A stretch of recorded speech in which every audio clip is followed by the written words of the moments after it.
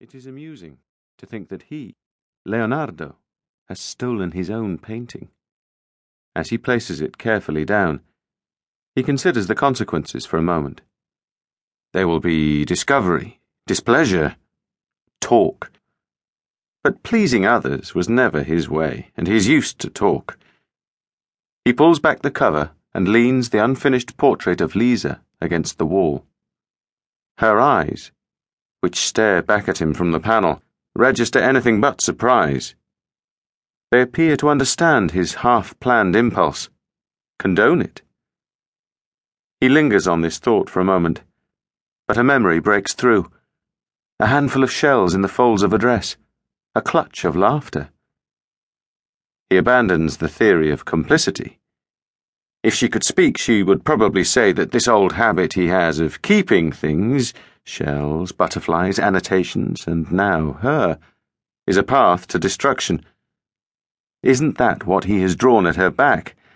Exposure, erosion, attrition. He follows the course of the river until it disappears behind her face. The breaking down of cliff and rock.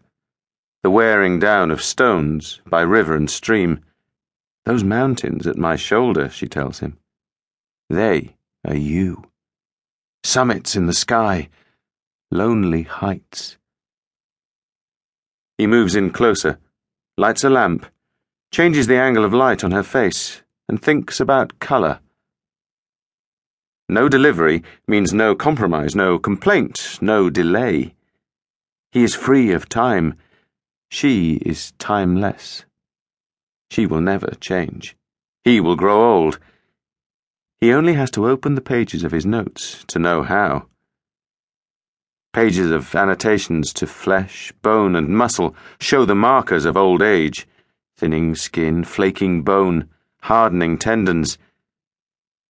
If he puts his hands to his face, the signs are there already. He picks up a shard of mirror from his workbench, sees the face of a man in the middle of his life.